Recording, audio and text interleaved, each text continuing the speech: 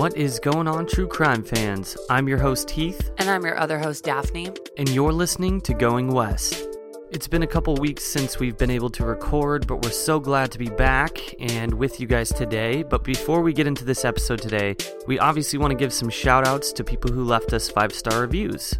We can't get to all of them because unfortunately we've been gone for a few weeks and we cannot fit all the names in this episode. So we're just going to do some of them. So thank you so much to Monica from New York and Ashley from Colorado. And then we have Kate from Pennsylvania and Stella from Portland, Oregon. Thank you to Lanes from Nebraska and Bridget from South Bend, Indiana. And a big thanks to Vanessa from California, Miranda from Layton, Utah, and Andy from St. Paul, Minnesota.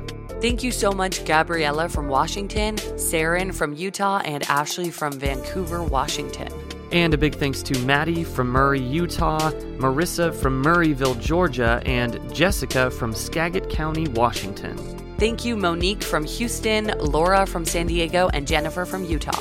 And then we have Kiki from Treasure Coast, Florida, Nick from Oregon City, and Bella from Michigan. And last but not least, thank you so much to Francesca from Alabama, Melissa from Whiteland, Indiana, Danielle from Melbourne, Australia, Mark from Scotland, and Janelle from Canberra, Australia. And we also have to give thanks to our patrons who make this show possible. So a big thanks to Sarah, Charlene, Mindy, Courtney, Monique, Mick, Heather, Jocelyn, Katie, Monica, Dina, Reagan, Elizabeth, Jenna, Jessica, and last but not least, Michelle. Thank you guys so much. Yeah, thank you so much to our patrons. You really, really help the show. And if anyone else wants to help us out and become a patron, head over to patreon.com/goingwestpodcast. You get bonus episodes every month. It's a $5 donation each month as well. And not only does that help the show, but it also goes to Private Investigations for the Missing, which is an incredible organization that helps missing people throughout the country. So go check us out on that. We have a new bonus episode coming out this week on Halloween. All right, guys, without further ado, this is episode 42 of Going West, so let's get into it.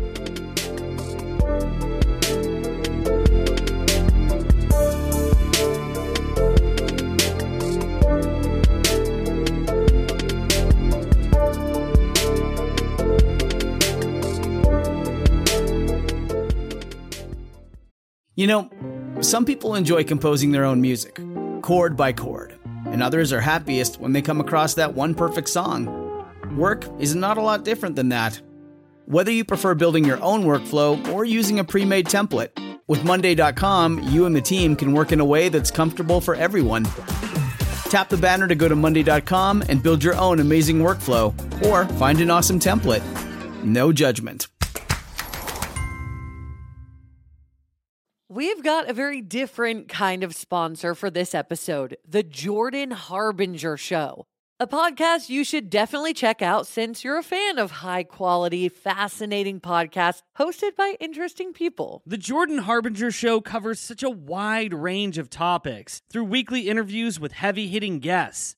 And there are a ton of episodes that you're going to find interesting. Jordan is super charismatic and well-voiced, so I loved listening to his recent episode with Susan Casey called Unraveling Mysteries in the Ocean's Darkest Depths. It was so creepy and interesting, and he goes across every category with other episodes like Romance Twister, My Mister Once Dated My Sister, or his monthly Skeptical Sunday episodes about controversial topics from crystal healing to cannabis to Ouija boards. There's something for everyone. We really enjoy this show, and we think you will as well. There's just so much here. Check out jordanharbinger.com/start for some episode recommendations. Or search for The Jordan Harbinger Show. That's HARB as in boy, IN as in Nancy, GER on Apple Podcasts, Spotify, or wherever you listen to podcasts.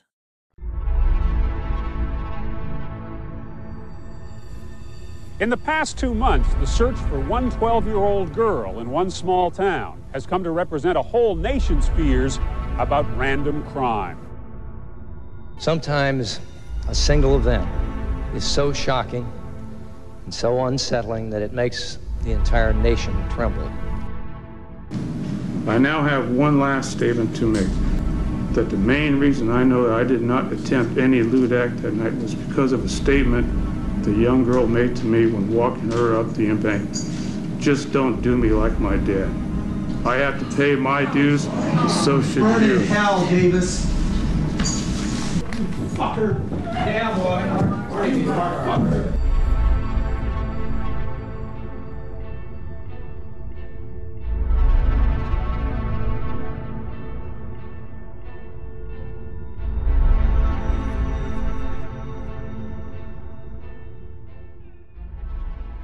Polly Klaas was born on January 3rd, 1981 in Fairfax, California to Mark and Eve. But when Polly was just 2 years old, her parents divorced because they apparently had a pretty bad marriage, and although Polly lived with her mother Eve after the divorce, she was still super close with her dad. They saw each other almost every weekend and spent holidays together as well. And during this time, Mark was dating a woman named Violet, and he actually lived with her at the time. Mark ended up moving to San Francisco, which is about 20 miles south of where he was living before with Polly and his ex-wife, Eve. And Eve and Polly moved around a bit before settling in Petaluma, which is a town in Sonoma County, just 26 miles north of Fairfax. So neither of them moved very far at all, and they all stayed in the Bay Area, which really helped so that they could all see each other. So, shortly after she and Mark split up, Eve remarried a man named Alan Nickel, who she had been with before she met Mark Klaas. In 1987, when Polly was 6 years old, Eve and Alan had a daughter together and named her Allie, who was Polly's only sibling. Polly was known to be a wonderful kid growing up. She had a lot of spirit and she was very passionate, and she had a ton of friends. She also played music, and in October of 1993, when she was a 7th grader at Petaluma Junior High, she played clarinet in the school's band. At this time, Polly was just a few weeks into her 2nd year of junior high, and she was 12 years old when she decided to have a couple of friends over for a slumber party that would change everything.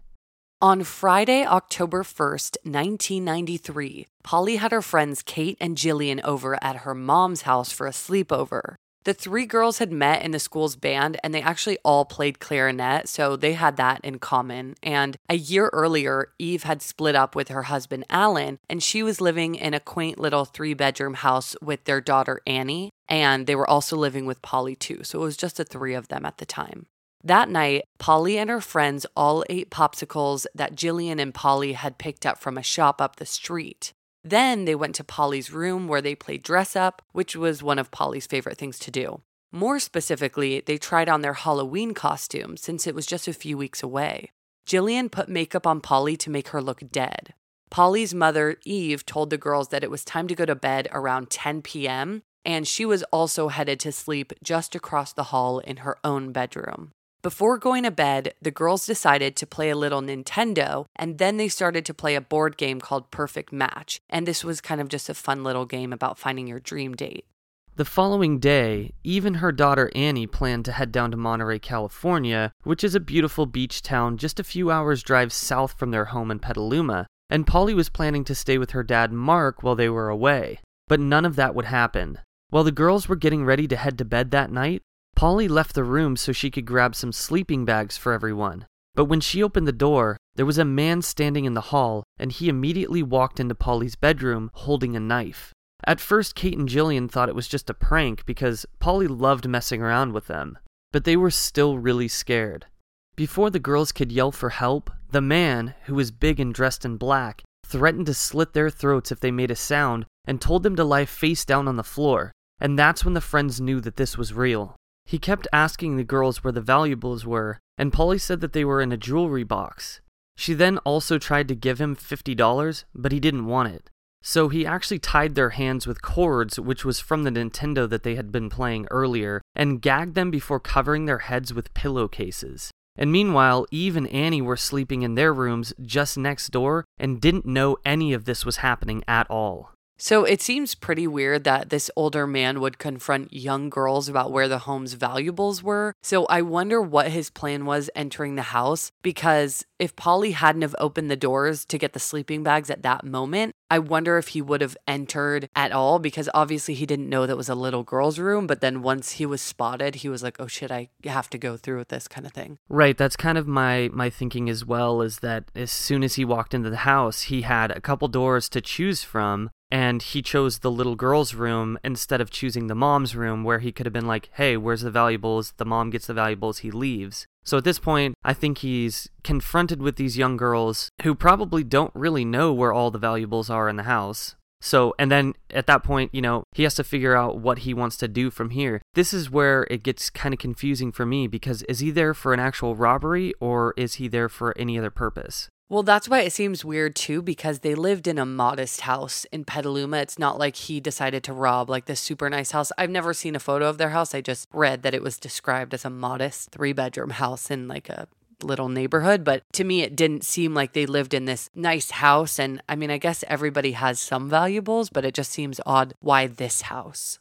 Yeah, it seems really odd to me that you would just pick a house at random, especially when there's multiple houses around. Like, why this house specifically?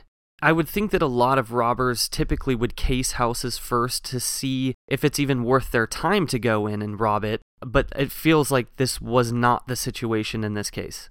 Yeah, but it seemed like he definitely was looking for money, because he asked which of the girls lived there, and Polly spoke up and she was crying, but she still said that it was her house. And the guy then told the girls that he was taking Polly so that she could show him where the valuables were and to count to 1,000, and that after 1,000 seconds went by, Polly would be back unharmed. And the man also mentioned that he wasn't going to hurt any of them because he was just doing this for the money. When the girls thought that they were safe, they helped each other free themselves from the restraints, and then they ran into Eve's room to ask her for help and tell her what happened, and that's when Eve called the police. She first checked to make sure that Polly wasn't somewhere in the house, and she later looked to see if any jewelry or money was missing, but nothing had been taken. And the girls didn't actually count before getting up and getting help, but 1,000 seconds eventually did pass, and Polly still wasn't home. So, unlike most missing persons cases that we talk about, this was a very clear abduction. So, police acted immediately, and they put out an all-points bulletin about the abduction with details of the man's appearance, as well as Polly's, and this was broadcast on all local news stations. There were multiple sightings of a strange man on Polly's street the night that she was abducted. First, around 8:30 p.m. that night, after Kate's mom dropped her off at Polly's house, she went to drive home when a bearded man seemingly started walking straight towards her car as if he wanted to be seen or wanted to get hit. So she had to swerve out of the way, but she got a pretty good look at the guy. She noticed that he was wearing dark clothes, had scraggly salt and pepper hair, and he was holding a bag. Kate's mom informed police about this incident, thinking that the man that she saw could have been the man who took Polly. One of Polly's neighbors, who was just a year older than her, later stated that she saw a man matching the same description get out of his car and walk down the sidewalk towards Polly's house. And these sightings would have happened about 2 hours before Polly's abduction. Sometime between 10 and 10:30 p.m. on October 1st, another neighbor was getting dropped off at her house after seeing a movie at the theater. Her uncle had been dropping her off, and they both noticed a man who they thought was homeless walking near Polly's house and holding a bag. The girl was too afraid to get out of the car, so she had her uncle wait until he was gone. But before the guy got out of sight, he walked past the uncle's car and covered his face. They both still noticed that he was wearing dark clothes and had a beard. So it's important to note that Polly's friends Jillian and Kate agreed that the whole encounter with the man lasted likely around 10 minutes, and this was around 10:30 p.m. Because at 11:15 p.m. that same night, a suspicious call was made to police. So there's a woman named Dana who, at the time, lived in a house on a massive plot of land near Petaluma in Sonoma County. And on October 1st, she had been working late and had her usual babysitter Shannon watching her 12-year-old daughter. They lived at the end of a private and very long curving road called Pythian Road out in a rural area. And at the end of the road there was a gate that said no trespassing. At around 11:15 p.m., Shannon was approaching the gate on her way off the property when she noticed a Ford Pinto parked on the other side and it was stuck in a ditch. A man was standing by the car as Shannon approached and stopped her car, wondering what was going on. The man went to her car window and she noticed that he smelled bad and looked really disheveled. He even had leaves in his hair, and his dark long-sleeve shirt was inside out. Shannon asked him what was going on, and he said that his car was stuck and that he needed some rope. And Shannon actually pretty much toughened up in this situation because she told him that if he could only read the road signs, not only would he have not gotten stuck, but he wouldn't have ended up on a private road. And then the man kind of tauntingly asked her what was up the private road while his hands were on her car. And she said that up the road, there were people who were going to call the police if he didn't leave. Then she drove away and frantically tried to find a payphone. When she found one a few minutes later, she called Dana to tell her that a creepy guy was at the bottom of her driveway and that she should call police. And just remember, guys, Shannon is the babysitter and Dana is the one who owns the house. Yeah, so what a terrifying phone call to get, because obviously she couldn't call Dana in that moment because she didn't have a cell phone, 1993. And then she has to wait a few minutes to call her while this creepy man is at the bottom of the driveway. And also, when he put his hands on Shannon's car, her window was slightly cracked and he put his hands in her window, in the crack. Like the fingers going through the crack of the window. Exactly, yeah. And so, I mean, she must have been totally spooked by him. And just to know that this guy is at the bottom of the driveway must have really freaked Dana out then, too. Right. So basically, so far, we have all these accounts of this really creepy, homeless-looking guy with a beard. Yeah, and it's crazy that there's this many sightings of this same guy on this one night, too. So Shannon was really freaked out by this whole situation, which made Dana really scared. And she didn't even want to be in the house alone with her daughter. So the two got in the car to leave for the night before calling police. When she got down to the gate, she saw the Ford Pinto, but she didn't see anyone standing by it, which was probably even more worrisome that this guy is out of sight. By this time, it was nearly 30 minutes after Shannon had seen the man, so she had no idea where he could be at that point. But Dana kept driving until she too reached a payphone and told the police what was going on. I'm assuming she didn't call the police at her house because she wanted to see if he was still there, but I still think for precaution she should have called the police maybe, but... Well, I think in that situation, I think she just wanted to get as far from her house as possible. That's true. She probably just wanted to flee, ASAP. So, unfortunately, the police from Sonoma County Sheriff's Office, who were the ones that showed up to meet with Dana after she called them, they had been using a different radio frequency than the Petaluma police. So they hadn't heard that Polly had gone missing. So when they showed up to investigate this strange man outside of Dana's house, they didn't know that he could potentially be involved in a very fresh disappearance in the area. So the weird part is that when police actually ended up going to Dana's driveway, they actually found the man standing next to his car, which was around 15 minutes later, and they explained that he was on private property.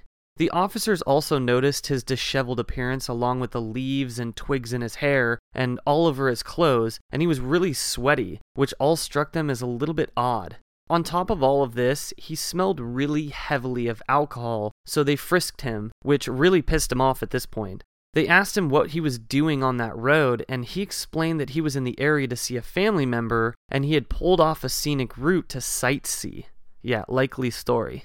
Yeah, I don't even know why he made this claim because on October 1st, 1993, the sun set at 6:30 p.m. and he got his car stuck after 10:45 p.m. that night, which we know because that's when Dana got home from work. And I should also mention that Shannon stayed at the house for about 20 to 30 minutes before leaving, which would be the time slot when this man arrived and got caught in the ditch, because Dana didn't see him when she drove up to the house. So that means we know that he got there probably between 10:45 and 11:15. Right, and you don't go sightseeing at 10:45 p.m. at night when it's dark. That just doesn't make any sense. Well, exactly. And it had been dark for 5 hours at that point. So way to make yourself look weird to police that you're sightseeing up on a private road at night.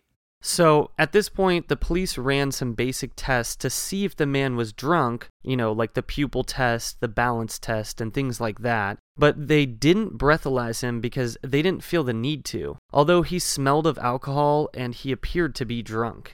They took down his license plate number and his name, which was 39-year-old Richard Allen Davis, but the car wasn't registered in his name. They asked him if he had a warrant out for his arrest, and he said that he did not, nor had he ever been arrested or incarcerated. And they saw in their database that there was in fact not a warrant out for him, so they didn't look to see if he had a criminal history, since he had only been trespassing as far as they knew. They didn't do a full search of his car, but the two officers noticed a couple paper bags in the front of his car, which they checked. One contained unopened beer, and the other had torn up clothes in it. But like we said, they didn't know that a girl was missing in the area, so they didn't automatically assume that Richard had done anything wrong at this point. So they helped him get his car out of the ditch, and they escorted him down to the highway.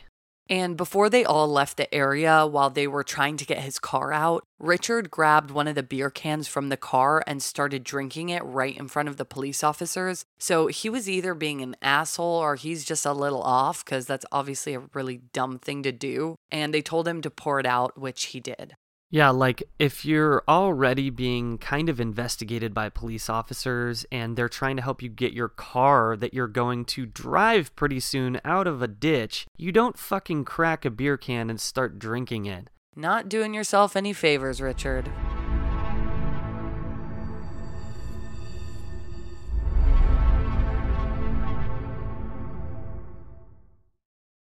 If you're looking for plump lips that last, you need to know about Juvederm lip fillers.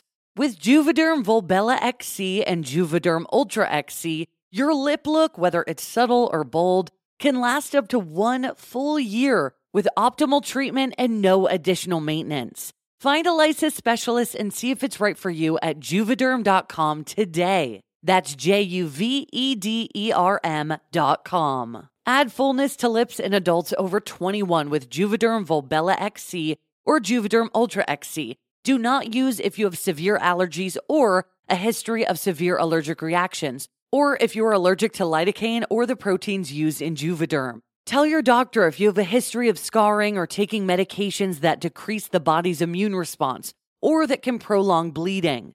Common side effects include injection site redness, swelling, pain, tenderness, firmness, lumps, bumps, bruising, discoloration, or itching. As with all fillers, there's a rare risk of unintentional injection into a blood vessel, which can cause vision abnormalities, blindness, stroke, temporary scabs, or scarring. For full important safety information, just visit Juvederm.com.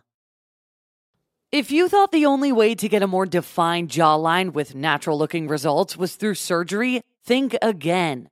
Juvederm Volux XC is a non-surgical injectable gel filler that improves moderate to severe loss of jawline definition and can help you achieve natural-looking results with little downtime. Even better, this improved definition lasts up to 1 year with optimal treatment, no maintenance required. Improve jawline definition for a smooth, sculpted look with Juvederm Volux XC. For important safety information and to find a licensed specialist, visit Juvederm.com. That's JUVEDERM.com. Not for people with severe allergic reactions, allergies to lidocaine, or the proteins used in Juvederm. Common side effects include injection site redness, swelling, pain, tenderness, firmness, lumps, bumps, bruising, discoloration, or itching.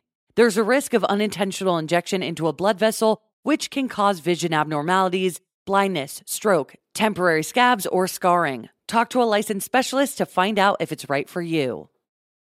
We know you guys love a good mystery, especially one with twists and turns. Am I right? This is why you guys are going to love June's journey. Step into the role of June Parker while she tries to uncover the mystery of her sister's murder in the roaring 1920s. In this hidden object mystery game, put your detective skills to the test. While you're on this quest to uncover a scandalous hidden family secret, you can customize your very own luxurious estate island and let your imagination run wild. Daphne and I actually love to play this game together because you can chat with and play with or against other players by joining a detective club. You'll even get the chance to play in a detective league to put your skills to the test. It is truly so much fun. You guys are going to love it. So what do you think? Can you crack the case? Download June's Journey for free today on iOS and Android. Heath and I are major sufferers of seasonal allergies. They are the worst. It can even be difficult to host this show when our noses are all clogged up. We have tried brand after brand, but luckily, for those of us who live with symptoms of allergies, we can live Claritin Clear with Claritin D. And big shout out to Claritin for supporting this show and providing us with samples. Designed for serious allergy sufferers, Claritin D has 2 powerful ingredients in just one pill that relieve your allergy symptoms and decongest your nose so that you can breathe better. I feel like I sneeze all day long. I always have an itchy face, but now I can actually go outside in the grass and not have a sneeze attack or be stuffed up thanks to Claritin D. Are you ready to live as if you don't have allergies? It's time to live Claritin Clear. Fast and powerful relief is just a quick trip away. Find Claritin D at the pharmacy counter. Ask for Claritin D at your local pharmacy counter. You don't even need a prescription. Go to Claritin.com right now for a discount so that you can live Claritin Clear. Use as directed.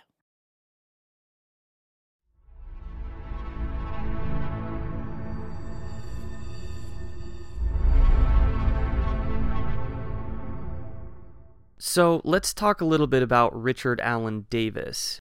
Richard was born on June 2nd, 1954 in San Francisco, California, to his alcoholic parents along with 4 other siblings. He was the middle child and they were all physically abused throughout their upbringing. For example, Richard's mother Evelyn once caught him smoking, so to teach him a lesson, she burned his hand. Once his parents split up when he was 11 years old, he and his siblings went to live with his father Bob, who worked on the waterfront and helped ships unload. His dad was a very absent father, though, and his siblings later said that Richard took care of the other kids more than Bob ever did. And Bob suffered from extreme hallucinations and also suffered from a mental illness. So Richard's entire upbringing was incredibly traumatic, which led him to do some very horrible things. Since Richard was a kid, he liked torturing and killing animals, especially dogs and cats. He did some really sick things to them, and things only got worse as he got older. When he was a teenager, he began robbing people because it supposedly helped him relieve stress. After he dropped out of high school in 10th grade, he committed even more crimes, and he got caught for them too. And in turn, he was forced to join the U.S. Army by a judge, and he served just over a year. And the reason it was such a short term was because he was discharged for going AWOL. When he was 21 years old, he went to an 18-year-old girl's house named Marlene, and she was having a party. By the end of the night, Marlene was dead, and although she died from a gunshot wound and there were suicide notes found at the scene, no one in her life believed that she committed suicide. And many people, including those close to Marlene, felt that Richard had murdered her and staged it as a suicide. He later told a psychiatrist that sometimes when he looked at people, a voice would come into his head telling him that that person wanted to be robbed or raped or killed.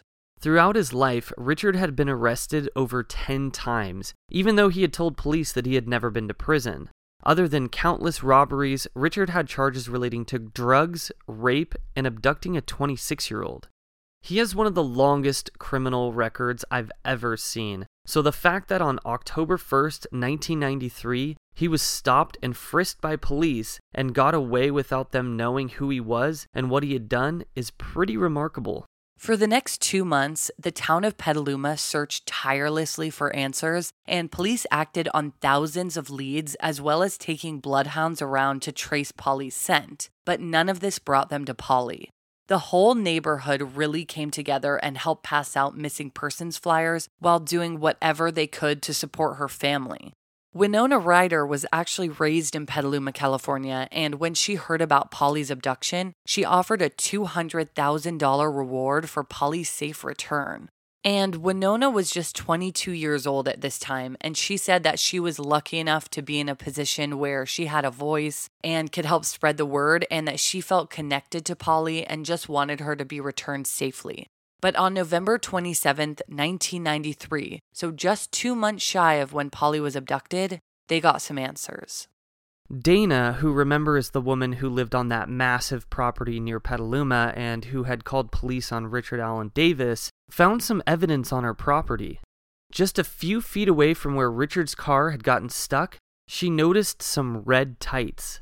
And they were children-sized and alongside a large dark sweatshirt and a piece of knotted white cloth. She immediately thought back to when Richard's car had broken down, and now knowing that a girl had disappeared in that area at the same time, she was pretty suspicious. So she called police that night and told them what she found.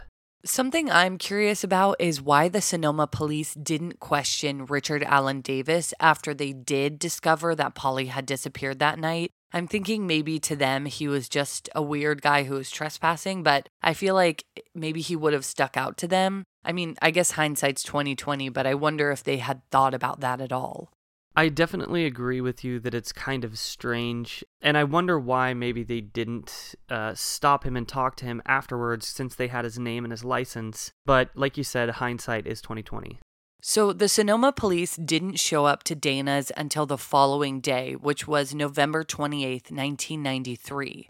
The deputy looked at the clothing and also examined the area around it, where he found an unrolled condom, matches, an empty beer bottle, and tape a few feet away. Once they discovered these additional items, Dana told the deputy about how Richard Allen Davis had been potentially attempting to trespass there just the month before. There were no photos taken of the crime scene because, for whatever reason, the deputy didn't follow normal protocol when he collected the evidence. Once the items, except the unrolled condom, were taken away, an FBI team arrived at the scene and then took photos. When the deputy went back to the police station, he looked into Richard Allen Davis and discovered that he had a long criminal history, which included assault and abduction.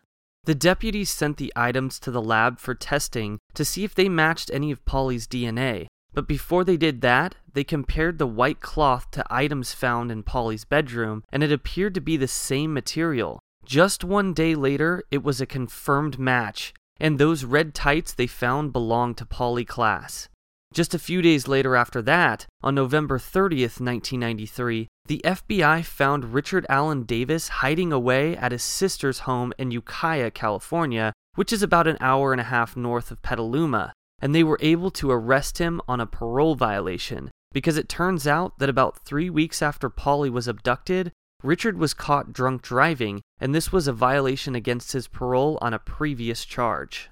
So they took Richard's car and some other items of his to test, and they also brought him down to the police station for questioning. The FBI agent asked him outright about what he knew about the abduction of Polly, and Richard denied knowing anything about it.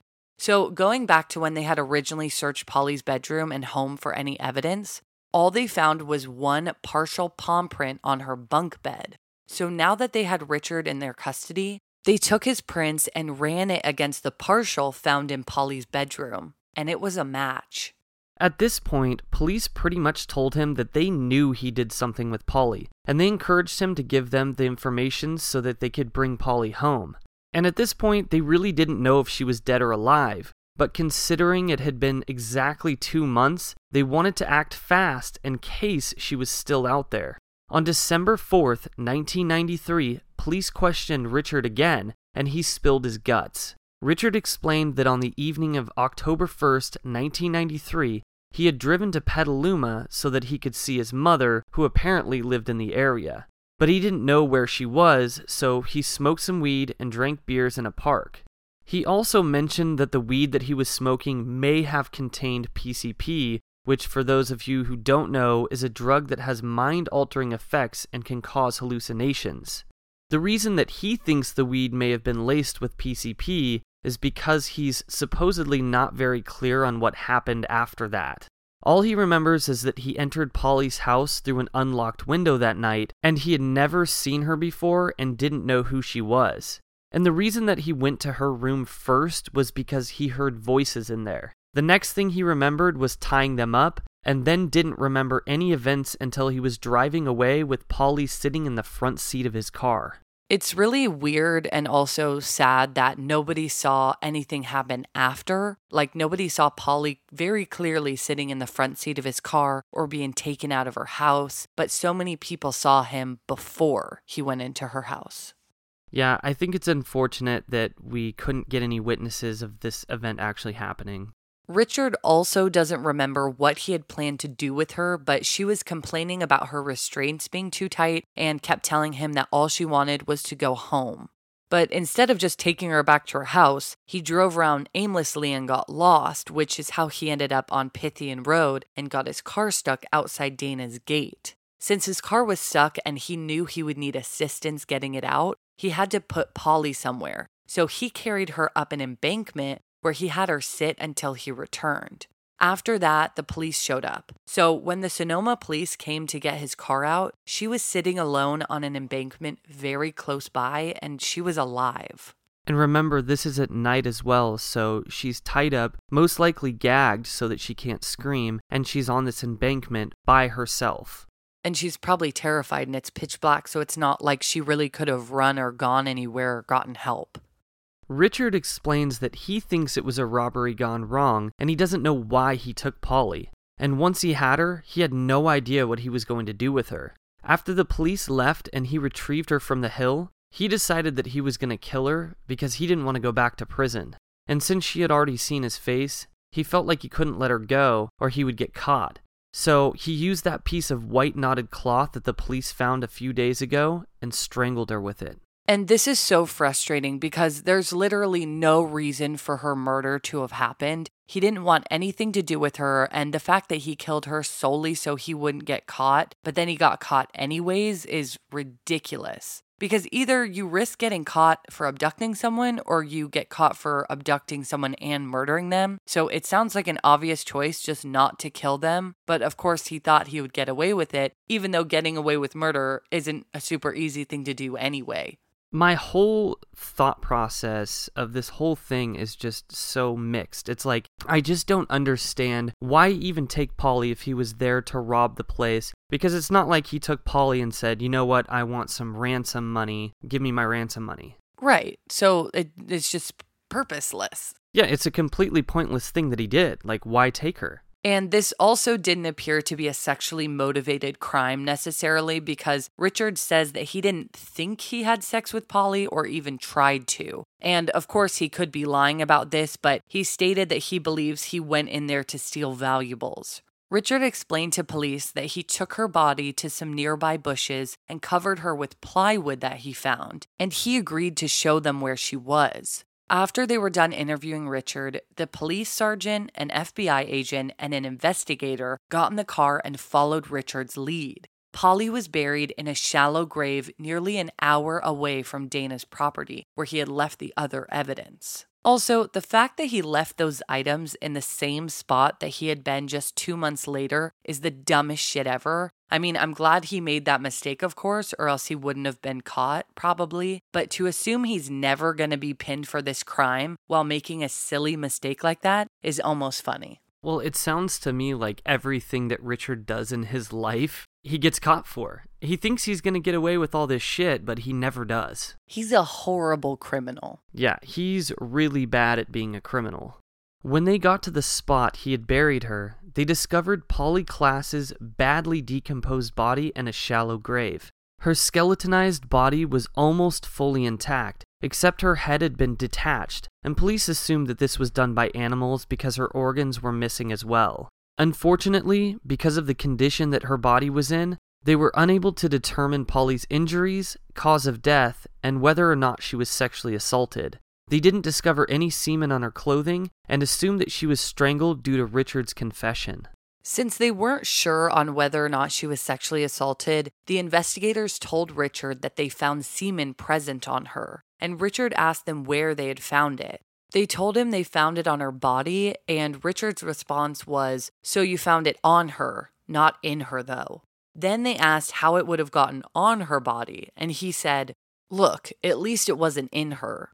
But then he claimed that he didn't sexually assault her at all. So the facts on what actually happened there are still unclear because Richard himself apparently isn't sure what happened. And the condom that was found at the scene was also tested, but no DNA evidence was found present on or in it. So the weird thing to me, though, is that the police said this whole lie, they didn't actually find semen on her, but they said that they did just to get a reaction out of him. And the fact that he was so casually making it seem as though it wasn't a big deal and wasn't even sure, I'm sure he did. I'm kind of thinking that he did as well. I don't know why there would be a condom found right there at the scene if that wasn't the case, if he didn't try to at least sexually assault her. Or plan to. Yeah, he could have planned to and maybe not followed through with it, or he could have done it and we would never know because of the condition of the body that when it was found.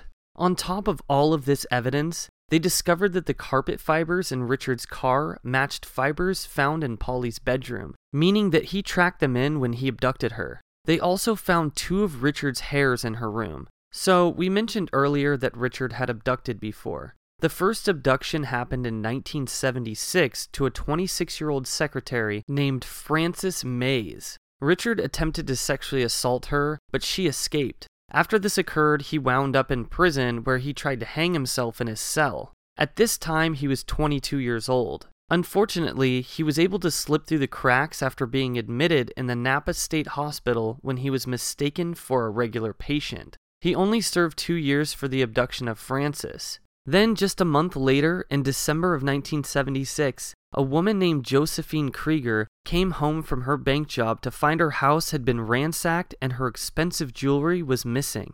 When the police showed up, they found Richard hiding in a bush holding a shotgun. He later explained that he had planned to wait for her to come home so that he could tie her up. So this was actually an attempted potential abduction, but the second abduction happened about 8 years later.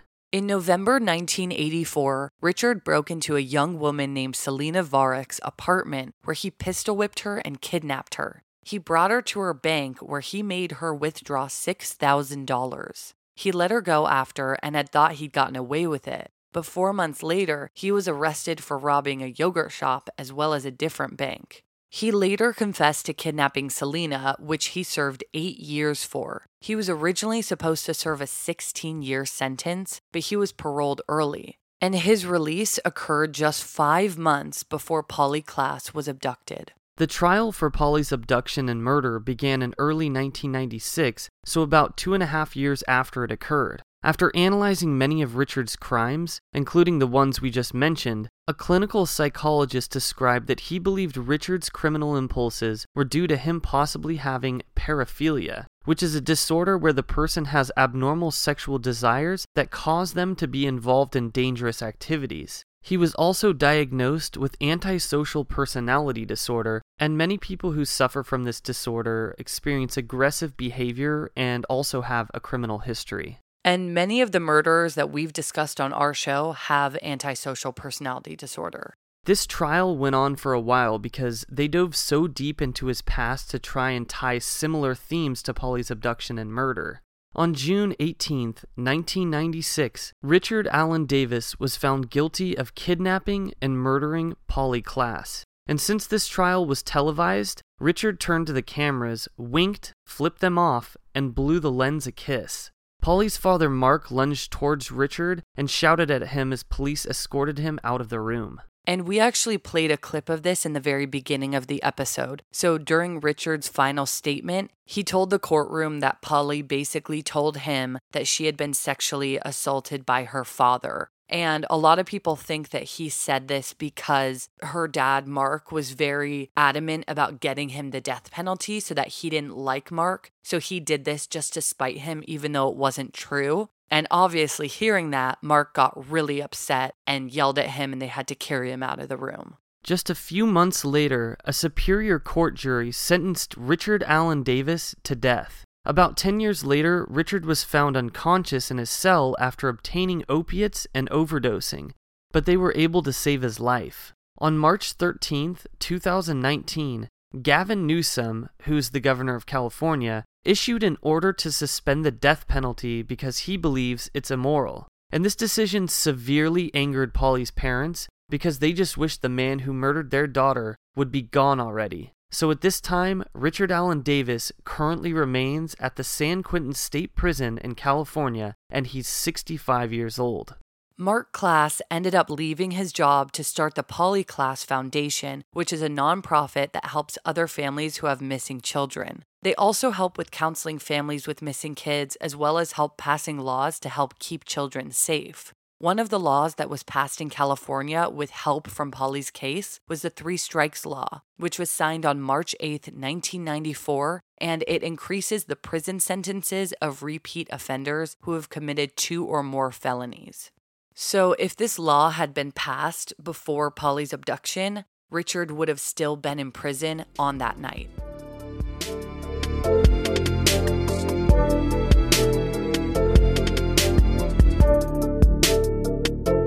Thank you, everybody, for listening to this episode of Going West. Yes, thank you so much, guys, and we appreciated your patience over the last couple weeks.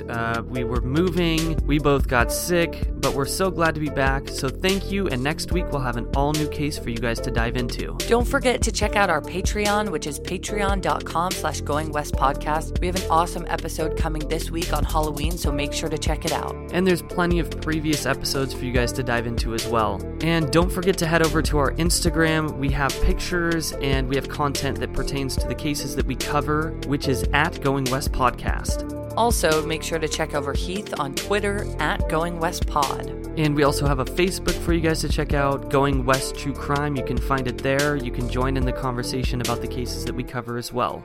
So for everybody out there in the world, don't be a stranger.